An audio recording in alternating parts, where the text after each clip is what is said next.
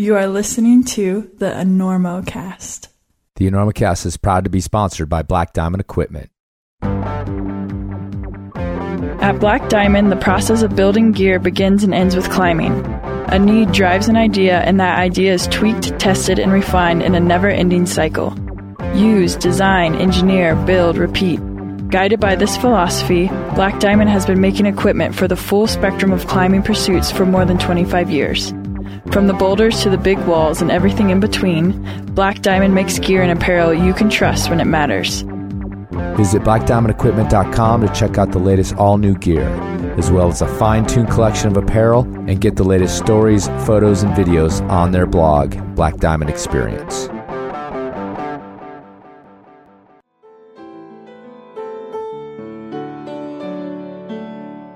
Look, folks, we all know that ice climbing is a miserable, cold endeavor, punctuated by small spikes of joy, mostly when it's over. But if you're planning on heading to the famous ice park in Ouray, Colorado, to climb out your self-loathing, why not up the joy ratio by staying in the Wiesbaden Hotel and Spa? Imagine, after your third round of screaming barfies, you can retire to their vapor cave and soaking pool for a, quote, strange, dark, steamy underworld soaking experience. The Wiesbaden is affordable luxury in Ouray. In fact, if you climb in Ouray and don't stay there, you are totally blowing it. Discounts all winter. Go to wiesbadenhotsprings.com for more information. Once again, that's wiesbadenhotsprings.com. It's really the only way you'll find me ice climbing.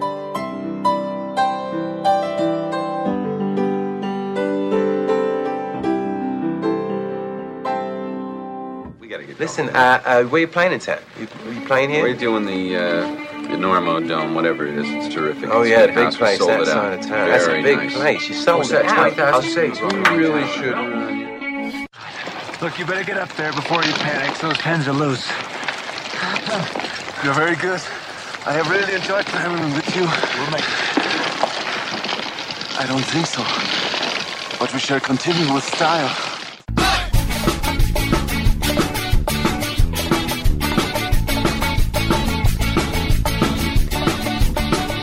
Weather, bad weather. Now or later, anytime for climbing. Today's show is brought to you by Black Diamond Equipment, with support from Maxim Ropes and the fine folks at La Sportiva. And don't forget our charter sponsor, Bonfire Coffee. Go to bonfirecoffee.com and enter Enorma at checkout for a discount on great coffee and to support the Enormocast. And now back to the show.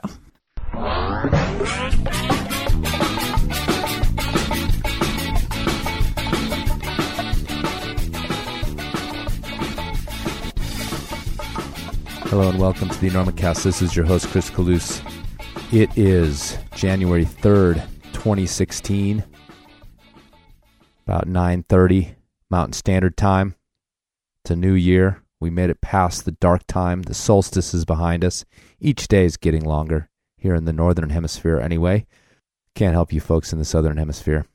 It's summertime there, so you have nothing to complain about. On today's show, Episode 96, a conversation with Swedish climber, sort of. This guy's actually kind of the world music of climbing, but he doesn't suck. Saeed Belhaj.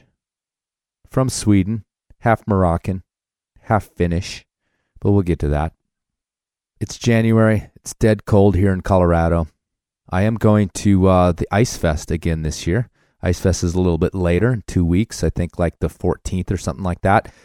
Headed down there. I don't have anything planned for the Enormocast, actually. It's really hard to get interviews during those hectic festivals, and frankly, I just want to go have some fun like we did last year. Same guys saddling up, Simon and Steve, from the last few Lander festivals, as well as Ouray last year, and also the last listener mail, actually, episode 73 or so, quite a while ago. Maybe time for another listener mail. I forget how much fun those things are. Got to get one in here. Anyway, headed down there with those guys, the posse. Going to drink a lot. Going to stay at the Wiesbaden, which is really about 90% of the reason I go to the Ice Fest, is to soak in their pools inside the cave. If you guys have not been there and you go to Ouray, as I said in the commercial, you are blowing it. The place is awesome. It's actually really affordable, especially if you pack a few people in the room. quietly pack them in. But man, it is so nice to walk off the snow, off the ice, and dip into those pools before you go out drinking, and then come home and do it afterwards. Good times at the Wiesbaden. Check it out. Oh, by the way, that's spelled with a W. Just so you know, Wiesbaden, German style W's. Go back and listen to Stefan. You'll hear some good German W's out of that guy. What else is happening here at the Enormocast? Headed to the Winter Trade Show, the little brother of the trade shows, next week. Going to get a few interviews there. I'm going to try not to hammer it so hard as I did last time, but as I've said before, it's a nice place to cross paths with people that I would not normally be able to talk to. So, got a few things lined up there. Hopefully they'll go well, and I'll just rolling into the new year. Trying not to get weak here in the wintertime. Building things. That's what I'm doing. I'm building things in my house. Got to keep that mind occupied. Okay, Saeed Belhaj. My friend Alan Karn introduced us and let me know that Saeed was coming to America, as it were, and introduced us on Facebook and found out that he was going to be right here in Rifle. So I connived my way to sit down with Saeed. As I've said on the show many times, I'm sort of like a hunter looking for these people when they cross paths because of my face-to-face rule. It can be a little bit difficult. More like a stalker, really. And actually, it's kind of funny because up at OR, a lot of times I have to ask these strangers to come to my cheap hotel room. That's how I work it. I have them get in my car, drive to my hotel room. Maybe the first time we ever met. I think that's the way it went down with sweet Paige Clausen. Very trusting, but now we're friends, so it's okay. Anyhow, back to Saeed. I was super excited to talk to this guy. And though he grew up really as a sport climber and sort of came of age in climbing right as that was taking off, it's kind of interesting because it occurred to me that there is actually now such thing as sort of an old school sport climber. Somebody that started right at the beginning, was still letting a lot of that kind of philosophy, that sort of spiritual pursuit thing kind of cross over from the old trad days and into sport climbing. They weren't too different, really, in the beginning. Same kind of folks were switching over to sport climbing. Yeah, so he brings a lot of that kind of attitude to his climbing, this spiritual connection, this mystical connection. A lot of times it defies words, even though Saeed does his best to try to explain it. In addition, we talk a bunch about music, about a really interesting type of music that Saeed is into from North Africa. Pretty wide-ranging conversation. And I'll tell you, sitting across the coffee table from this guy up in Andrew Bisharat's office, he's an impressive guy. He's captivating, this guy. And he's also full of positive energy. I ended up climbing around him and seeing him rifle over the next few days through some really gnarly weather. And him and his partner were still just going for it and having a great time. So I hope you enjoy it. I hope you become a fan of this guy, Saeed Belhaj. He is all in.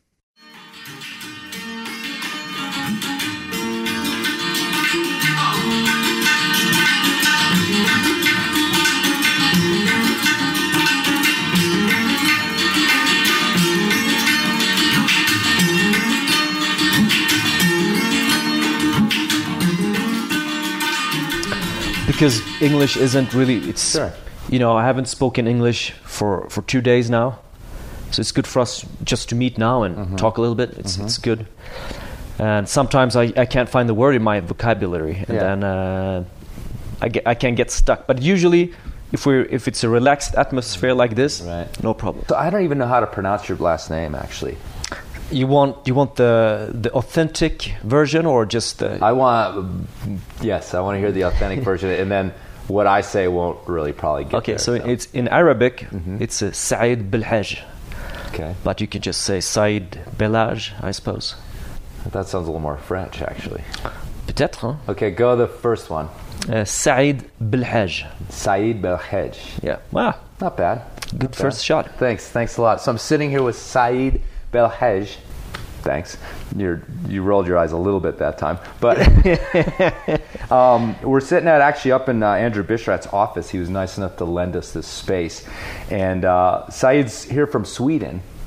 And thanks for coming and sitting down on the Enormocast, man. Oh, thanks to you. It's really exciting. I've read about you for years. Andrew specifically recently, I don't know, last couple of years, you had a profile in Rock and Ice, and but your name is like, it's just kind of been there for a long time in climbing, if particularly if one pays attention to European climbing. And so it's pretty exciting to sit down with you. You're sort of a kind of a mythical figure to me. That sounds kind of strange. Wow. Yeah, okay, so there's some pressure for you. So okay, yeah. Do something mythical, if yeah, you let's would. take it from there. Actually, what I wanted to start with, if we want to just roll in, is maybe go from big to small. And what I mean by that is, I actually kind of want to ask you about Sweden. That's where you are from, even though you have this really complicated heritage that's really interesting, and I want to get to that too.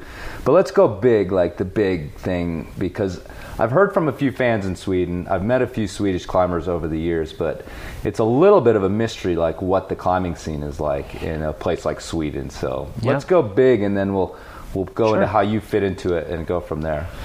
Yeah, I mean, in Sweden and in Scandinavia in general, we have a quite old climbing tradition because we have a lot of rock there. And especially in Norway, Sweden is not bad. Finland is quite flat, and Denmark is completely flat. There is nothing there apart from climbing gyms.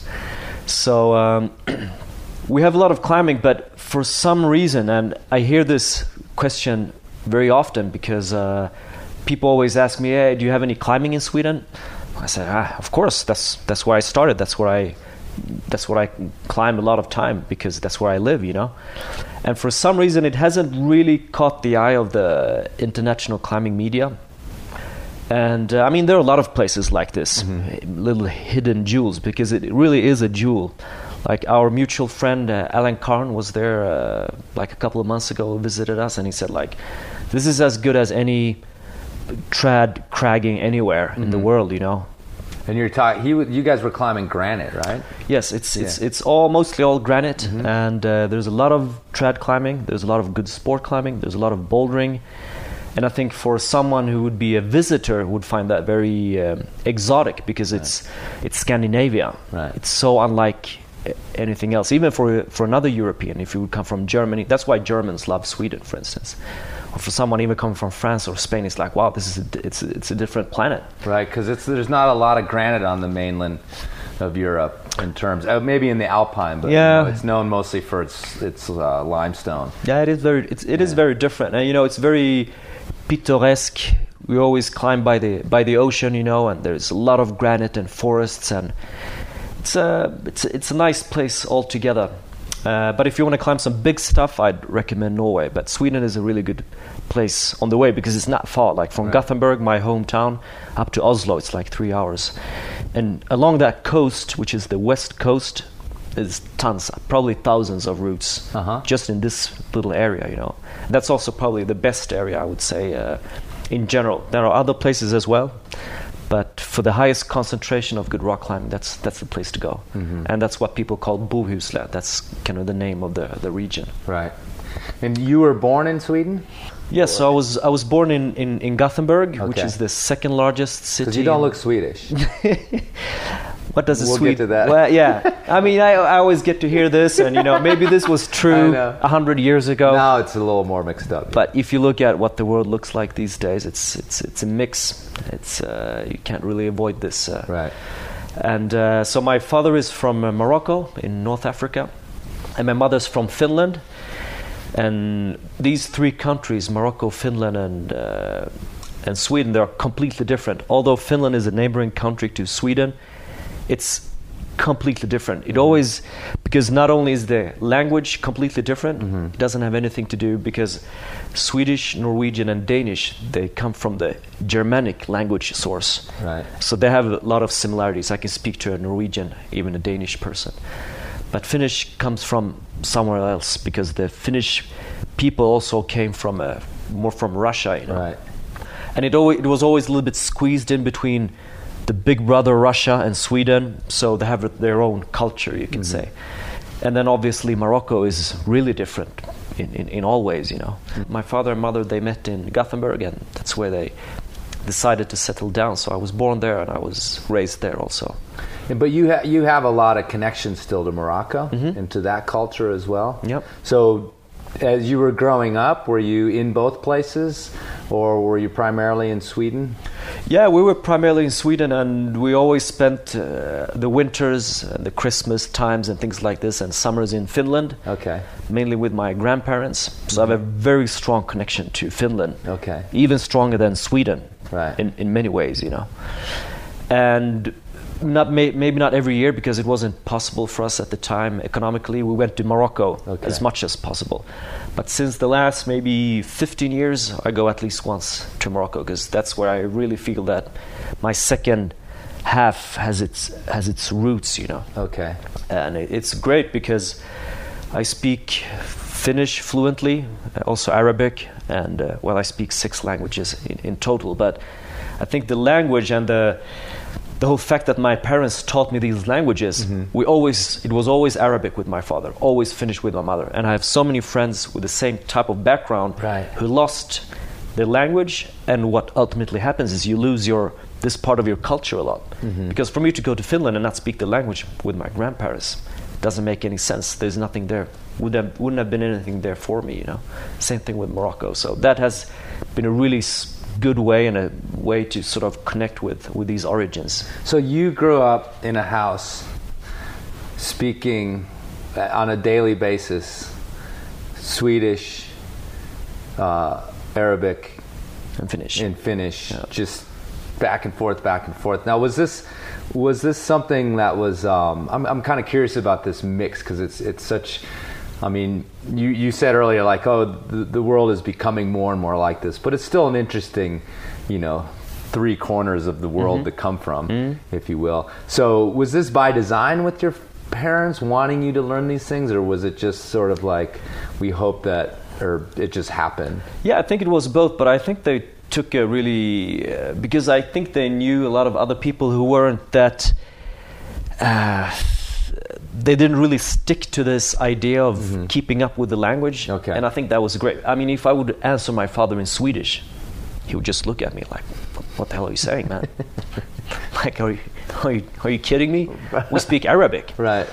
And that was the thing that saved the whole thing. And and looking back at this today, I appreciate it. Like, it's one of my biggest gifts. Well, certainly. I mean, and then you went on to obviously learn English, although that's, I think, it seems like most people I know of your generation and younger maybe even come out of school with a really good English. And that's 4, or what else you got? And then French and Spanish, because I climbed so much in Spain and France, and you can't really be there without talking these languages. You lose, again, so much of the culture. Right. I mean, go there and try to speak English, you know, it's not going to happen. Yeah, it's a little rough, especially in France. You know, and it's interesting because I think that the research has really shown that learning those 3, and probably English simultaneously in school, you know, probably really set your brain up to be this, like, sponge for languages. Yeah, I mean, my brother is exactly the same. My bigger brother, he works with languages even. So, yeah, and it's not a problem to switch. I mean, the other day I was speaking French with Robin Erbesfield, and in the day I came into this gas station near Boulder, and this guy there just started talking with me in Spanish. He thought I was Mexican. I was a bit like, okay, here we go. Friend. Here we go. He comes to Carbondale and he's like, Chris, I don't have to speak English here. I'm like, yeah, I know. You're good to go, dude. Yeah. So and it's not a problem. I got a bit overwhelmed, and then in the evening we had dinner with Christian Griffith at this Mexican restaurant where we eat every night. And of course, the chefs came in, and I tried to use some of my Mexican words, you know, but it's fun, you know. That's that's as I said earlier, it's such a gift that connects you to this person or this culture. It's like you don't have to take a big detour. You can go straight into the source. So you're a little kid growing up in Sweden, all right? And I always want to get to this this moment, especially with talking with people from other countries, other cultures, but also other climbing cultures. So what happened to get you into climbing then? So, yeah, so, I mean, it wasn't really that long ago. It was in the beginning of the 90s, but I kind of have an old school way how I started, and like all other kids, I was climbing on everything, you know, trees and buildings and whatever. But most kids stop at a certain age, you know, when they think they're so mature that they can't do this anymore, and they start doing whatever they do. But I was kind of slow, I suppose, so I just kept on climbing. And I climbed the highest tree in school. I climbed in through the window of the classroom, and I did all these things. And finally, I got to a point where I couldn't really see how to take my climbing to the what you use here, this expression, to the next level. And then it was kind of a combination. I saw this program about rock climbing on TV. It was just a really short thing, and it just clicked. Like, what is that? You know, with all the gear. I mean, I was still a kid. Just the gear and the ropes and everything just looked amazing, you know. And also on the opposite side from where I grew up, this is just outside Göteborg, in a little place called Mölndal. There's like a huge, very obvious rock formation that's called Rallaberget. And I think, you know, like in all countries where you have the mountains really close, that's why climbing started off really early, because it's there, it's so obvious. And people, they were always drawn to the mystery of the mountain, or just, you know. And the same thing was here with this Rallaberget. I just wanted to go there and see what it was, just get up on top and see for myself, like an adventure, like a discovery. And because I didn't know anybody who was a climber, I didn't know what climbing really was, but I was just so drawn to this thing. Really hard to explain what it was. And of course, it started really slow, because if you wanted to do a climbing course, which was the natural thing to do at the time, I was too young. There was one really lousy climbing wall at the time. I was too young to climb there, so I had to do it myself. There was no internet. How old were you about? Like, we're talking a little... Like 10 years. Little teeny dude. Yeah, like, really. And I'm still small, right. So just imagine. So, you know, I went to the library and got the only book about rock climbing, and that book was quite dated even. That was from the early 80s, like really old school techniques. I didn't have money to buy all this gear that you needed, so I had to make it myself. So first of all, I made a harness from a seat belt from a car that we found in Finland.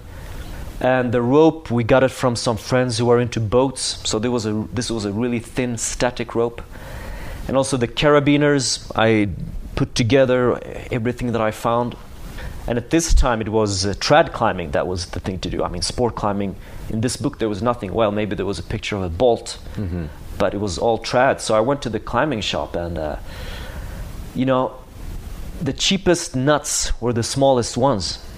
So my first set, it was all these small nuts, you know, these small eccentrics. Right. And you can just imagine the type of climbs I would do at the time. There were huge cracks and things like that. You couldn't really fit any of those nuts anywhere. And we were just, I mean, it was an adventure. It was always, we went just out to this rock, and it was always like on-site, first descent, complete adventure. So when you say we, who had you recruited into the fold? Anybody. Anyone. My brother, but he was too scared.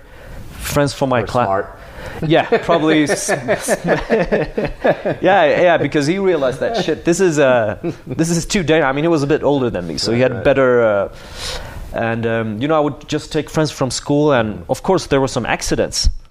And after one accident, that kid, he never came back. This friend of mine, because their parents told him, you can't go out with this maniac, you know, and climb. So after a while, there were not so many friends left who wanted to come along. So it was a very adventurous time, and in one way, I look at this period like, shit, I wished it was more like today. Because I had so much will to climb, and that there was more like a forum where I could express this thing, you know, maybe start in a climbing gym or whatever. But it was a really slow start. But at the same time, this really shaped me as a climber, you know, because nobody told me what climbing was supposed to be. There was nothing about grades, or you should dress like this, or it was my own way of discovering rock climbing, and it was an adventure. And I think this thing, people always ask me, do you still climb? Well, of course, you know. Do you still eat? Do you still sleep? It's such a natural thing to do. And I think maybe it's good to have a start like this, to really find your place and to know what climbing is for you. Nobody's telling you what it should be or what it could be. Mm-hmm. And then, of course, things evolved. There was a new climbing club in town, so I did my climbing course, which was one of the best weekends in my life. I got to meet real climbers and use all the gear. It was incredible, you know. I was like in a complete trance that whole weekend, basically. And also I started to sneak into the climbing gym, and they threw me out, and I would come back, and I would kind of knew which people knew me, and sometimes I would get in, sometimes they would throw me out. And finally they gave up because, you know, we have these long winters in Sweden. Yeah. And I was training in the gymnastics that we have in school, this big hall.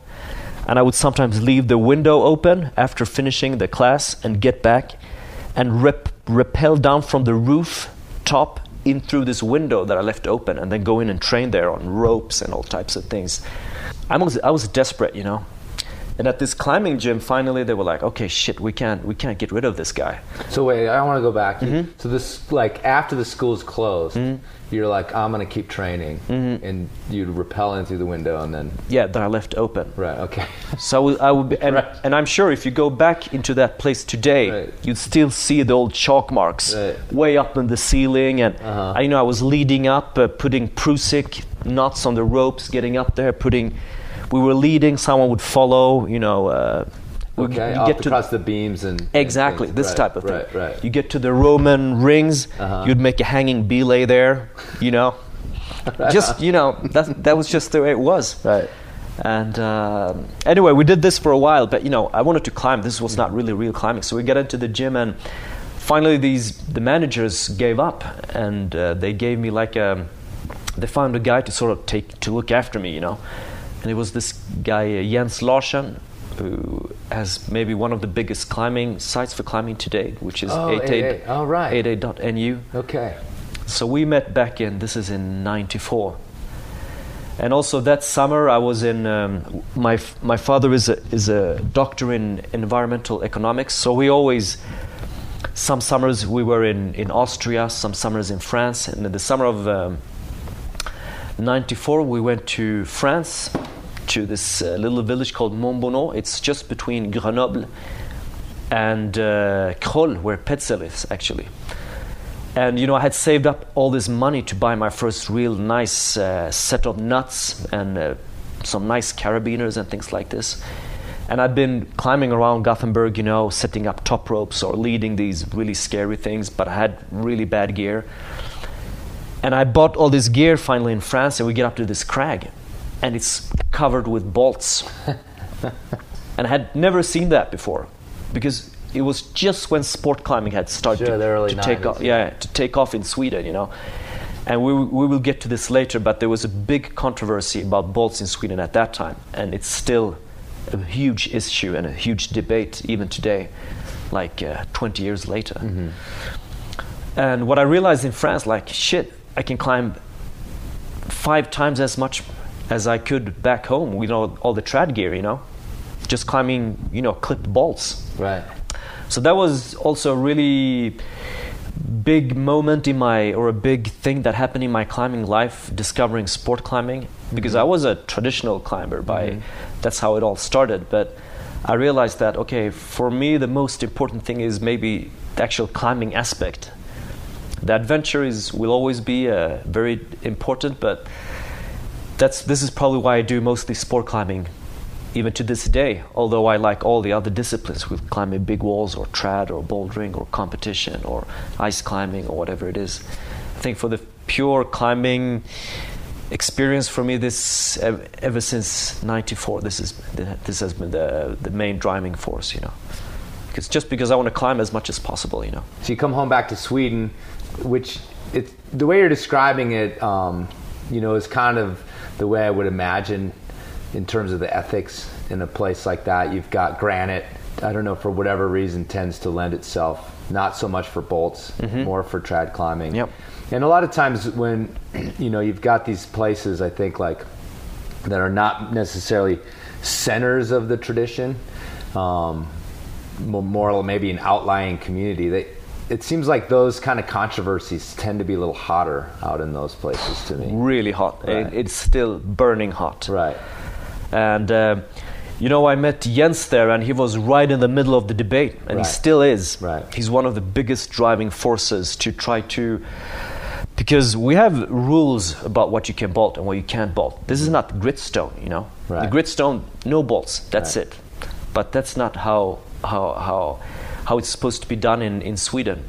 But anyways, I met him, and I got right in the middle, just like this, threw him into the scene that was going on in Gothenburg. And it was also the competition scene that had just started to get really popular. And as I had played soccer, as you call it here, before, for me it was quite a natural thing to do. I was like, okay, competition, why not? As I told you earlier on, we have these long winters. Training indoors was a great way to just have something to do, and after a while we also started to go to the national competitions. It was a good way to connect with the rest of the scene in Sweden. And around this time, because like that summer of '94, it was still my father who came out to belay me, and he was scared. I mean, you can't believe. I mean, he's got what do you call it, vertige? Vertigo? When you're when you're afraid of heights. Yeah. So I mean, he was so nervous. Like the summer of '95, we went to Bukes together, and I was like, okay, this has to be the last trip we do, because how climbing is. Your company is maybe the most important thing to encourage you, to make you feel relaxed, and to make you feel good. He was so scared, all the time. So I mean, that was kind of one of the last times he came out to watch me climbing, to be honest. And this is 20 years ago. But anyways, I got into the climbing scene in Gothenburg with Jens and all these other people, and started to do competitions. And in the summer of, or actually the autumn of '95, we went to one of the first youth world championships. This was in Laval in France. And same thing there, like this climbing course weekend. It was a complete trance to meet all these youngsters from all over the world. And what's funny now is, I mean, if you look at the list of who was there and who won, etc., it was Chris Sharma, Katie Brown, a lot of other American people and North American people who still climb. There were a lot of the French people who became my good friends, like Tony Lamiche, Sylvain Millet, Liv Sanso, Muriel Sarkani. There were a lot of... they were already there at that time, I didn't really get to know them then, but it's so nice to look back and see that most of these climbers still climb, in one way or another. Maybe not so much competition anymore, but... So that was really, really inspiring to see. Although it was competition, it was the first time for me to see a little bit what other people in my age were doing around the world, and and it was really cool because if you look at the North American athletes, everybody had these huge verve pants, big necklaces, dyed hair. The scene of Rifle with Timmy Fairfield and Kevin Bradford and all these guys who were kind of in the... So I got a bit of this taste of the North American climbing culture, which was great, because I think there's a big connection between Scandinavia and North America in terms of taste, both clothing and food and a lot of things, So I had a lot more in common with them, also with the language, of course.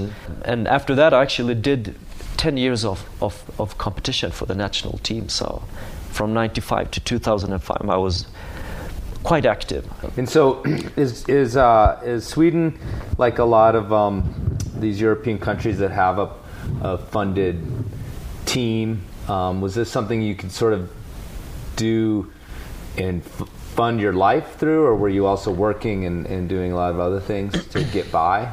Tunnel somewhere? I mean, how are you making that all happen? Yeah, it was, I mean, the Climbing Federation had and still have quite a lot of money, and it was supposed to go to the competition scene.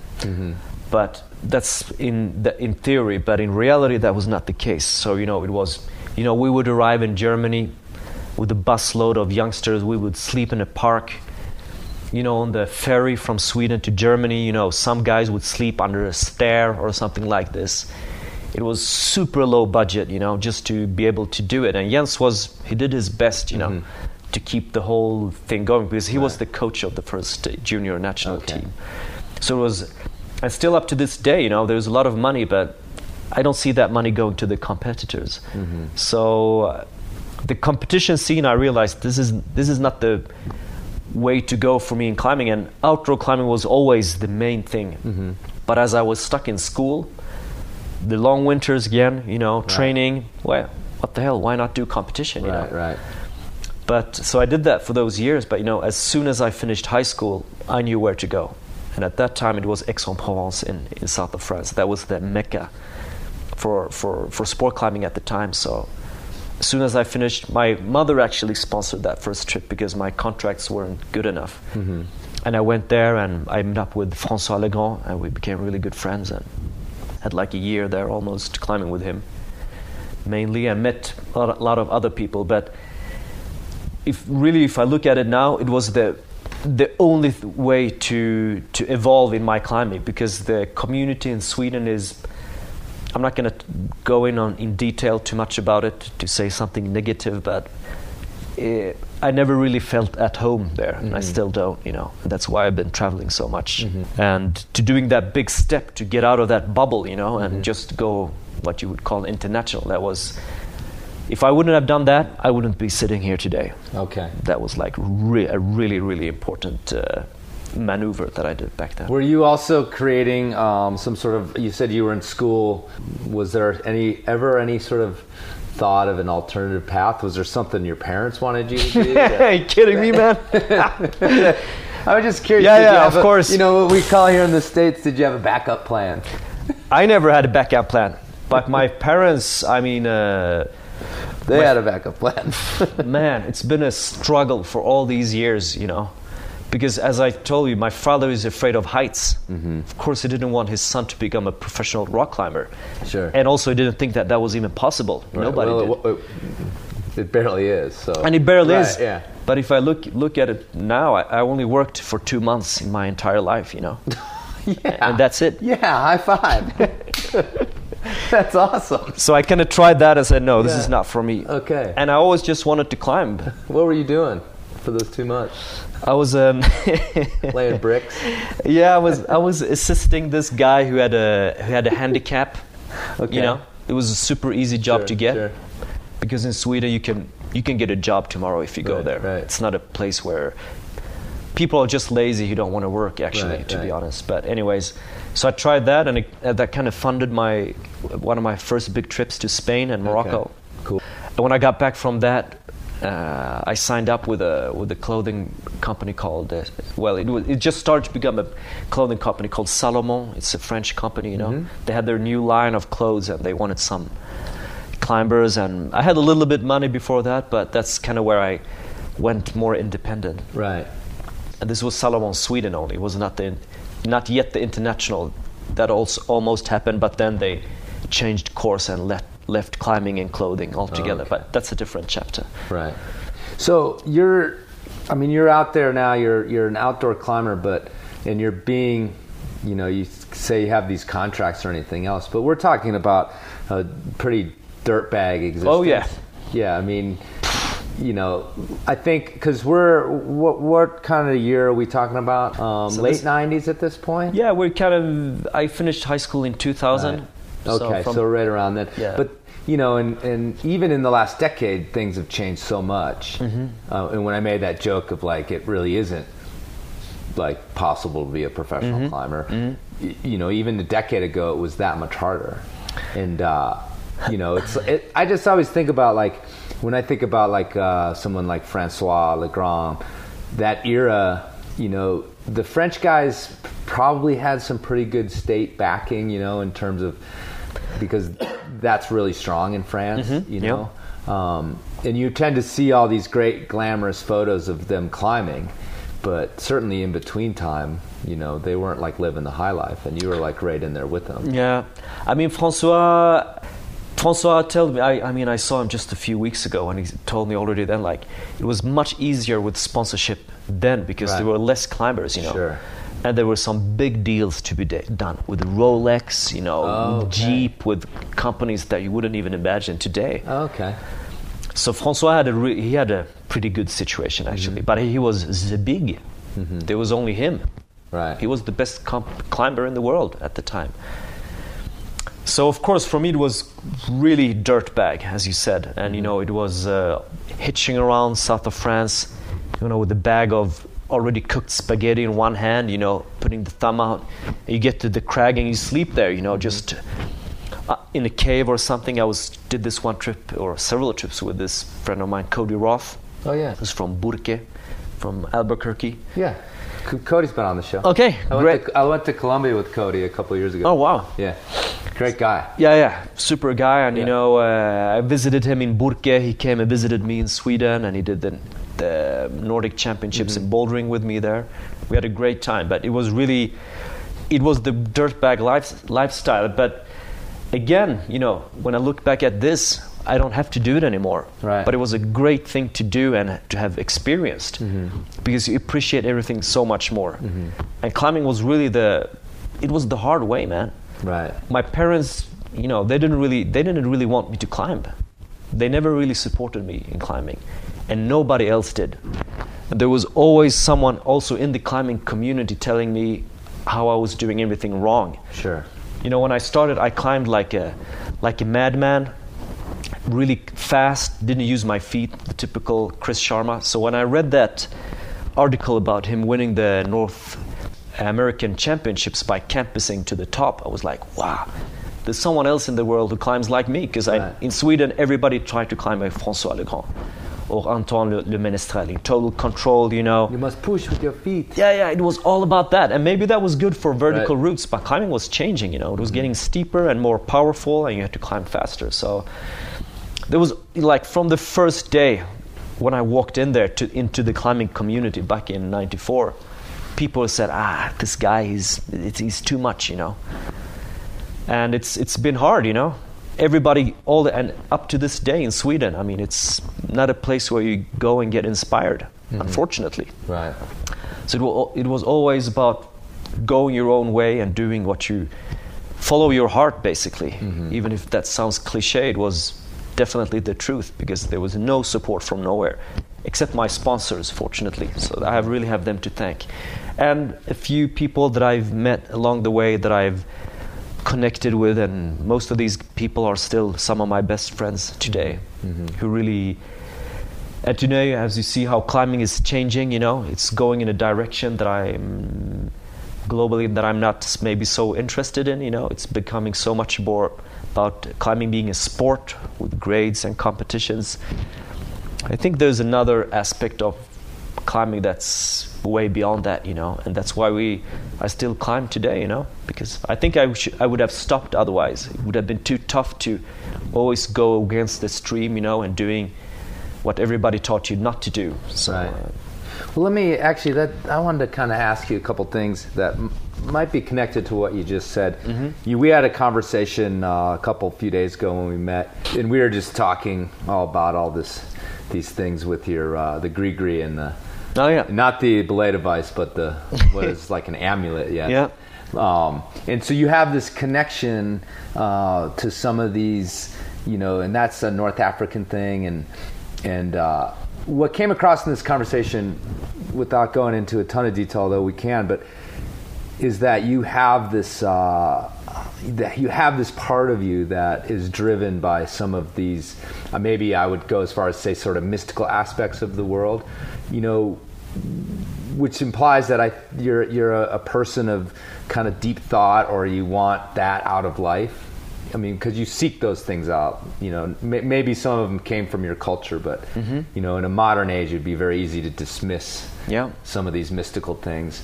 So, can you talk a little bit about your climbing and your connection to climbing at all, in terms of that? Like, you've talked about your style and about being this driven little kid, and you've hinted at why, or that it's something that you need as much as you need food and water and sleep and things. So why do you think that is? I guess is what I'm getting at.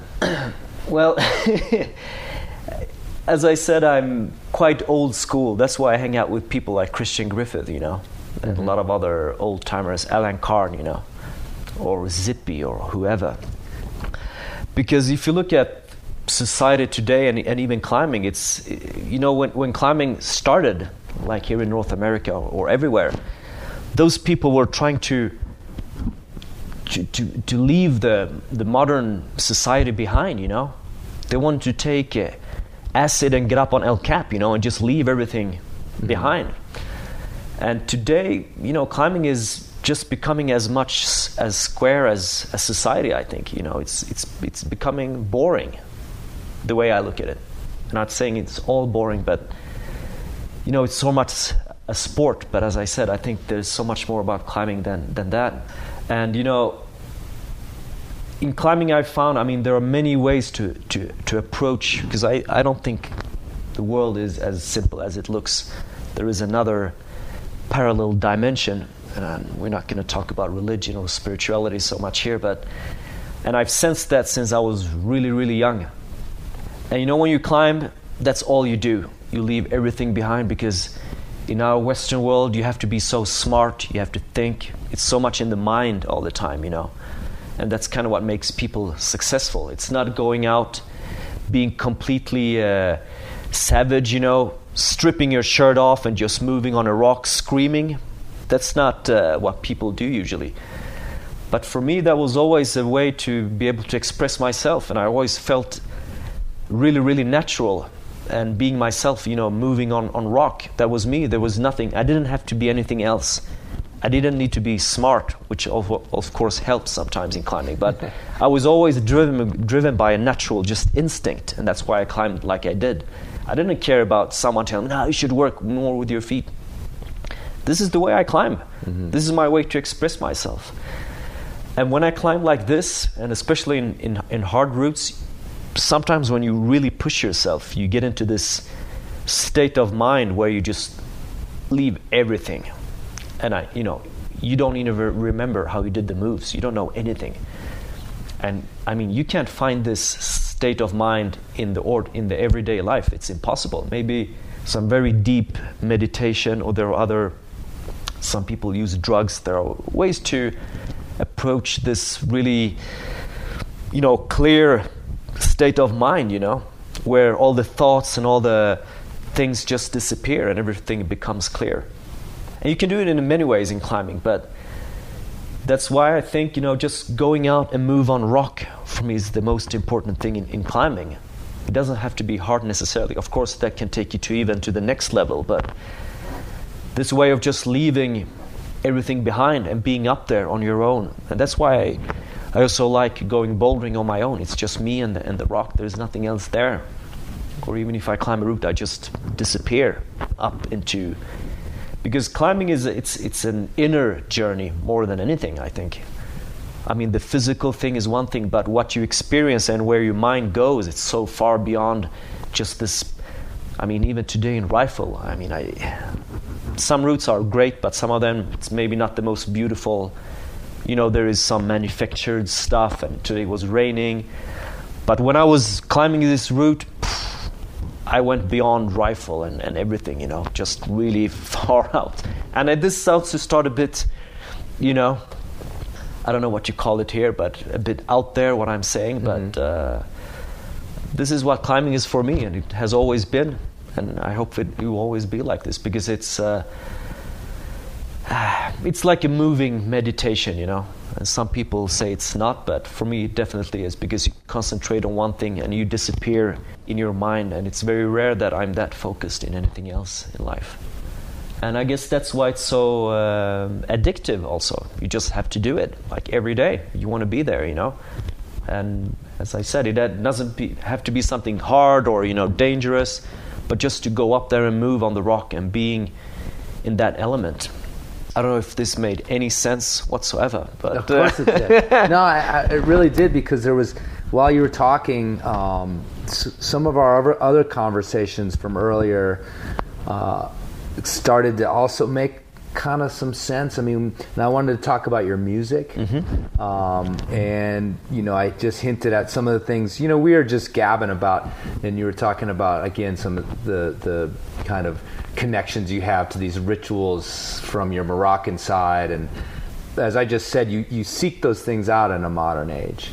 You weren't born in a tent in the desert in Morocco, so you had to go find them. So mm-hmm. Do you think some of those things are the same drive to find that beyond experience? Is that connected to any of that?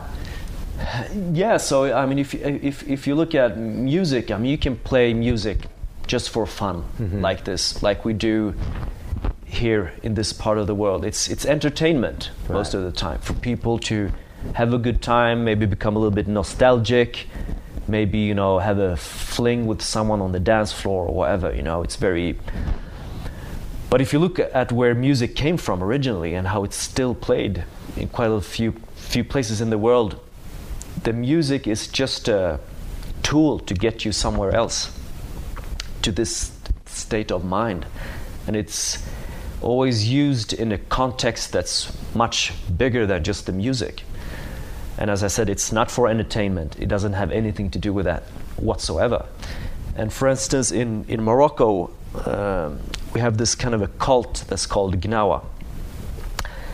And the music and a lot of the spiritual background came with the black Africans coming through the Sahara Desert.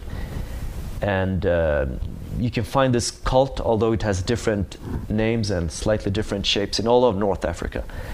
And it kind of mixed with Islam and became different therapeutic rituals, you know. People will go to, you know, if they had a problem with if they were obsessed with spirits, or if they had it could be all kinds of mental illnesses. I mean, today here, if you have this problem, you go to a doctor. And very often these doctors can't really help you out because it's not in their book.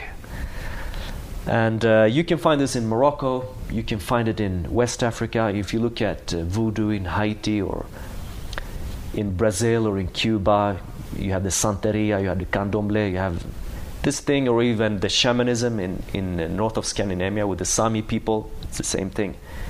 Or, you know, in the rainforests of South America, or with the Native Americans here. People have been doing this always. And it's not something that someone just came up with just like that overnight. It was something that people needed. And I have a very big need of these things, you know. And that's why I go to Morocco to these rituals. I mean, it's not climbing, but it's a place where, again, I can express myself and I can go into a different state of mind. And I've seen some pretty scary things, how this thing expresses itself. You know, people cutting themselves with knives, burning themselves, you know, drinking boiling water, and just really out there things that, you know, if you would see someone doing that here, they would say, this guy is crazy. Mm-hmm. But there it's completely, I would say, normal, and it's there's a way for people to take care of a person like this, and it's not these rituals. It's not just something that happens. People having a jam and people, you know, freak out. It's very well organized. Mm-hmm. It's very strict. The music you play with the right color, the right spirit or saint, with the right incense, and there are a lot of people there taking care of people who fall into trance. Because I've fallen into trance in rave parties in Sweden, things like this, because I'm a raver, to be honest, since I was 13, and I love techno and all these things. But what I realized there is that if you really get really deep, there's nobody there to help you. They don't even know how to take care of someone who is in this state of mind. And if someone is, you know, ODing on drugs, well, then you end up in a hospital. But that's not, you know, I've never drinking alcohol. I never tried any drugs. I don't drink coffee. I don't smoke. I don't do anything. There's another way of getting there, you know. And for me, it's been climbing or dancing or music. So that's why I try just to go to the places where people know what it's all about, you know, mm-hmm. and who have a really long background of taking care of these things. So, yeah, that's just the Moroccan part, you know, mm-hmm. how things happen there. I mean, we could have a podcast only about Gnawa music, you know, because it's so big.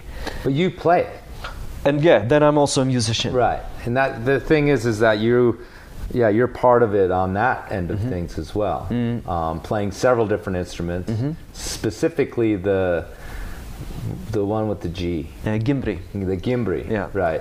In these, and you talked about how it's like again, it's not just jamming. It's not just like, oh, what do you know? I know this. What do I? Although I suppose you could do that as well. But within these contexts, it's a pretty strict tradition of what you're playing that's tied to all these other things. Yep. When did you first pick those instruments up? Was that something you knew at home, or was it some connection to your father's side of the family, or? Yeah, it's been a strange path, This is really not something that's mainstream. Same thing how climbing was when I started. It was climbing. It was unheard of. It didn't exist. Same thing with the Gnawa music. And, these days there's a big Gnawa festival in Essaouira in Morocco, which is more a folkloric festival. It's not a ritual. The Gnawa masters, they get up on stage and they've invited some really good jazz musicians from the States, and some funk musicians from France, and they go up and jam, and there are 300,000 people there dancing around. And that's great. And a lot of people who go to this festival, if they come from abroad, they're like, wow, this gimbri is pretty cool. They buy themselves a gimbri. They go back home to France or Spain. They see on YouTube a little bit how you play, and that's it. But man, you missed the whole point. This instrument is a sacred instrument. It belongs to a huge tradition. But a lot of people approach things this way today. It's a lot about, it's like a supermarket. You just go in there and take what you want and you leave. Same thing with spirituality, a lot of other things, People don't take their time to go deeper inside. And I think the same thing is with climbing a lot of times. There is so much more to it than just jumping between big yellow blobs in a climbing gym, So I heard this music in Morocco one summer, and it was just straight into my heart, because before that I had experimented quite a lot with West African music. We have a big not big, but a strong West African community in Gothenburg who play a lot of percussion music like djembe and things like this. And as I came from the rave scene, that became interesting, But it wasn't my music, because there are a lot of music styles. I played all types of music from pretty much all 6 corners of the world, but it's not my music. I played the yidaki or the didgeridoo for many, many years at a really high level. And I went to the Arnhem Land in Australia to play. But I'm not an aborigine, I'm not from any tribe. Although I could become a skin brother and be adopted by some people, it's not from here. I don't have it in my genes.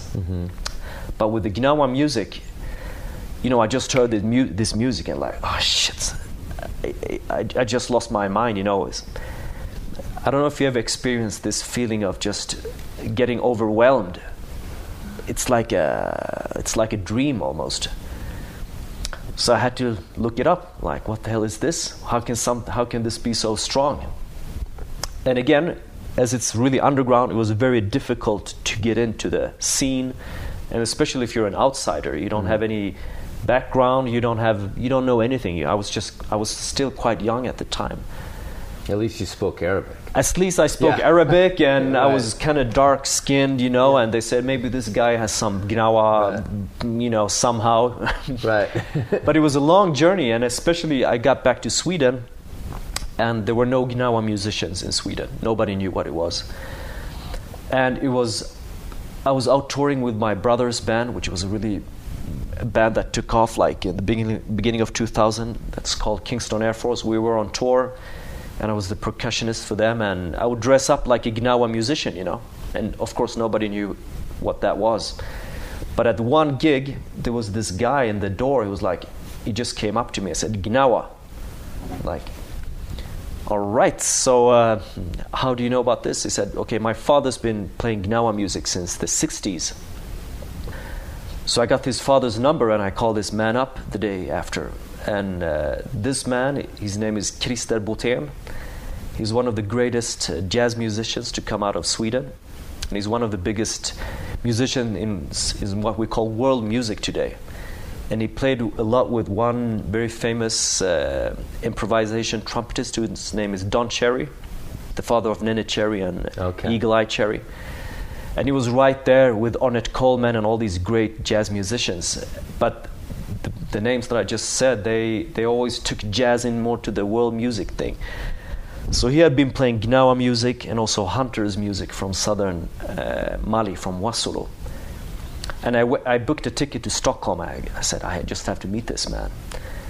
And from that first day, we just clicked. Although he's, 40 years older than me? 40 years older than me. He became my mentor in music because I had studied classic violin for 10 years and played the violin. But that was my parents' choice. This was my choice. And with Christer, there was this spiritual connection. This was really the old school connection because he was an old school dude. He was playing in all those joints in New York back in the day, and it was just stories. He was in Mali when no other white people would go and play hunters music. No, anybody can do it. Same thing with Gnawa. So he was my first teacher in the Gimbri and also in the Donzongoni, which is the hunter's harp from Mali. And this is how I continued my musical life, was through Christer. And but of course I have my own path, but he's still up to date, my mentor, and this is almost 15 years ago now. Right. How old is he? He just turned 74. Okay. But if I would call him now, you would talk to him, you would think that he's 15 or 20. Oh, right. Very young, and very, still doing his thing. Mm-hmm.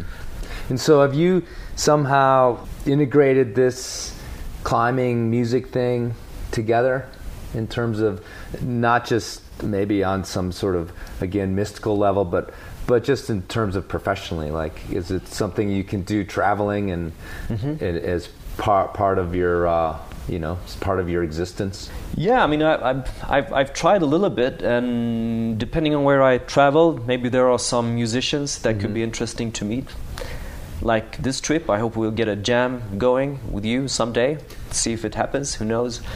But for instance, we do these big events with one of my main partners, Petzel, every year. That's called the Petzel Rock Trip, and that has been a great way to sort of combine climbing and music, because we always have these big parties. One of the guys, Laurent de la Fouchardière, or Lafouche as he's called, he's also a musician and a DJ. So like for the first rock trip that I came to in 2004, that was the same thing. I hitched, I did everything to get there, and in the evening there was a gig, and I just got on stage and I put some instruments together and we started playing, And that was in 2004. Now, last year in Turkey, I think we were like 4 or 5 or 6 musicians playing at every party that we had on the rock trip. Okay. And they were climbers. There was Sean Villanueva from Belgium, and there was all these guys, And it's so nice to be able to share that. We're climbers, but it's not only about, 2-finger pocket, and then you get to this crimp, but also about music. And I think a lot of times music can be a more relaxed atmosphere than climbing. Sometimes climbing make people a bit tense, even if it's not a competition, Right. because they're so focused. But in the evening, you can just relax and play music and just connect in a different way. And that's what's great. If I go to Morocco, if I go there climbing, I go climbing all day, and in the evening it's going to be nice food and music, jam, and maybe even something more. But I think it's a great combination to be able to do, because you can't climb 24 hours a day anyway. And like other friends of mine, I've been jamming a bit with Chris Sharma, and Dave Graham is a lot into music. If I look at North American climbers, and actually one time I booked Chris for a few gigs in Sweden, and I said, okay, it's going to be too boring if you're just going to be up here talking about climbing and showing climbing videos. So in the end, it went into a jam. So I played the didgeridoo and he played the shukahachi flute, and we were screening all these photos, and after a while I put some techno backing tracks on, and it sounds maybe not like something amazing, but it was pretty cool because people didn't expect that. Sure, I had no idea. And people were like, shit, does he play, Right. And wow, what's going on? Yeah, totally. So that was all these little things. It's a fun way, because in the same way as climbing, I come to North America. If I didn't have climbing, if I didn't have music, how could I connect with you here? Right. I would never meet you otherwise. No. If it wasn't through these things, probably not. Unfortunately. But so climbing in music, it's like Yeah. how do you say, a way in, Right. in many ways. Right. And that's why, it's nice to travel with an instrument also. Like I have this story. I was in Moab. I was busking in the streets playing the didgeridoo, and this dude just came up from nowhere, and we became really good friends. It was a great interaction. He was also a musician. Same with climbing. You travel, you meet people, and sometimes you make friends for life. Right. This is amazing, I think. Well, I think it's also, when you were just saying that, it's a pretty open, accepting community, both of them. Mm-hmm. Although within it, there are these traditions that can butt heads, with climbing and with music, and it's actually kind of along the same lines, like traditionalists versus people who want to change things. Maybe all pursuits have this, but you've got climbing, that the old way and the new way, and they don't always get along. And I just thought of like bluegrass, and there's some people who, there's only one way to play bluegrass, and if you throw a jazz scale in on, you're done, you're out. You beat it, Yeah. But at the same time, in general, over time, it's a commonality and a kind of an accepting group. I was just heard an interview with. He was an old player from the South, like back in Muscle Shoals down in Alabama, like in the 70s. Spooner Oldham, his name is, and he was a session musician down in this studio in Alabama where like Wilson Pickett Wow. and Aretha Franklin would come down there. But all these guys, all the studio guys were white, and all these black musicians would come down because they wanted to get this sound that was coming out of the studio, Muscle Shoals, and it was like the only place, not only in that town, but practically in Alabama at the time, where it was just like, we're actually talking late 60s, where black folks and white folks would just hang out on equal footing. That's and like, they would do this in the studio, and then, the artists would have to go to segregated hotels and whatnot. So I feel like, maybe there is this kind of grand acceptance based on, well, can you play? Well, yeah, I can play. Or can you climb? Yeah, I can climb. Yeah, it's a universal language, Yeah, certainly. So where are you at right now? I mean, what's on the plate? Where are you sitting with your music and with climbing currently? Yeah, so I think just a little bit to finish what everything's connected here in one way or another. I mean, climbing for me and this whole life, it's just a journey, about discovering things. And I mean, people think that they know everything or trying to understand, but the more I travel, the more people I meet, it's like I don't know anything about anything.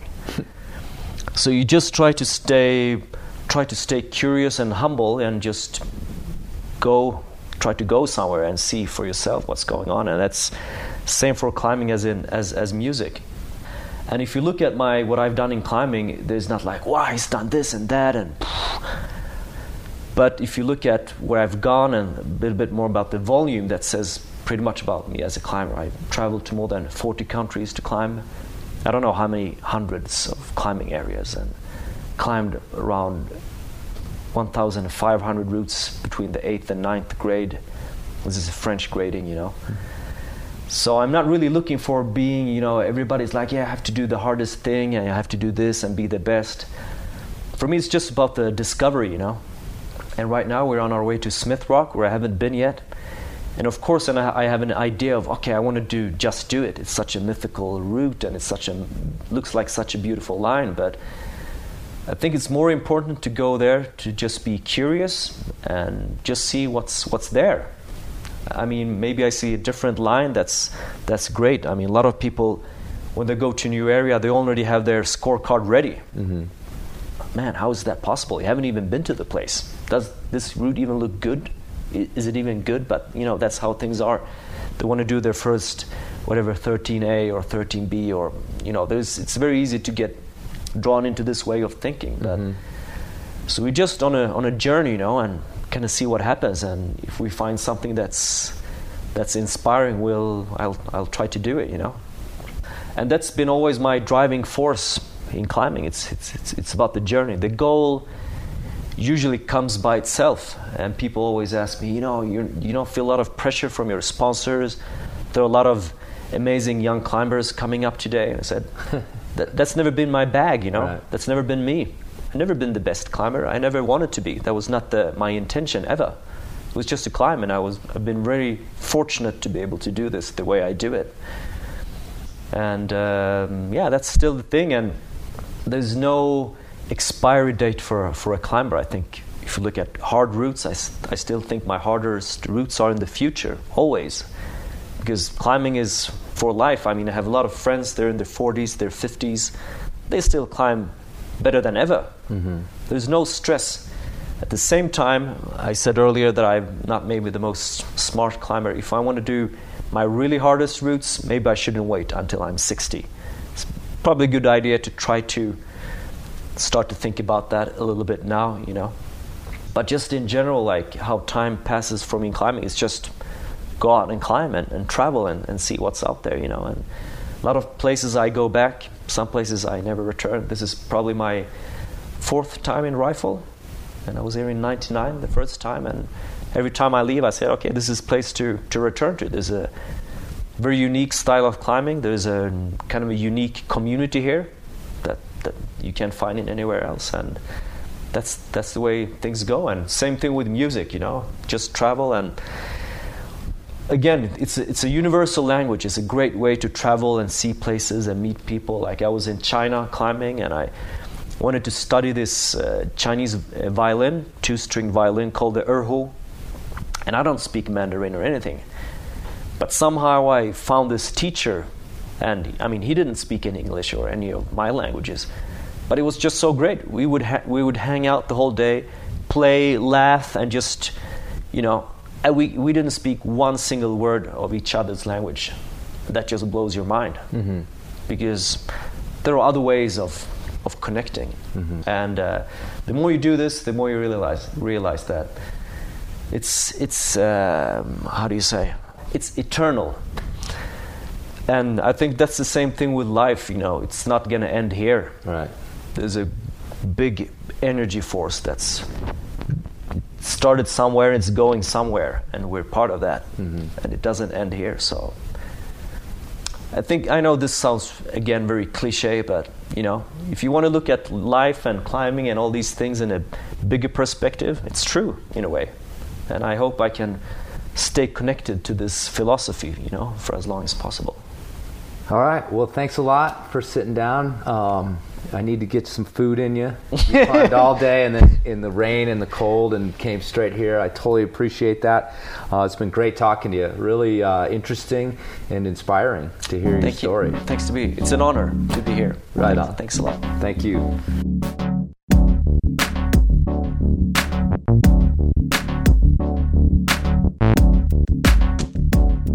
All right, folks, thanks for listening, and thanks to Saeed, the man, Belhaj, for coming on the show. Super fun to sit down with the guy. I look forward to running into him somewhere in the world in the future. Hey, folks, if you want to help out the Enormocast, you can.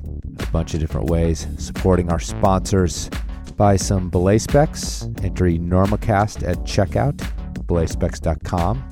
Check out Peter Gilroy's jewelry at peterwgilroy.com. Enter Normo at checkout for a discount. Or just head over to the website, normocast.com. Click on the sponsor page.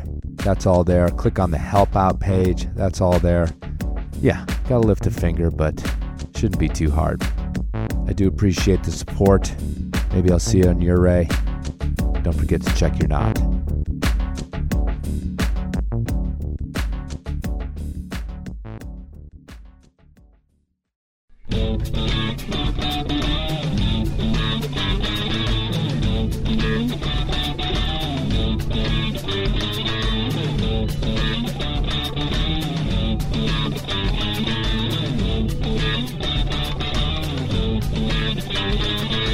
Feel pretty good. And I'm not scared at all. I just feel kind of invincible. Me too. I got a very positive attitude about this. Good, me too. Yeah. Is it getting hot in here, or is it just me?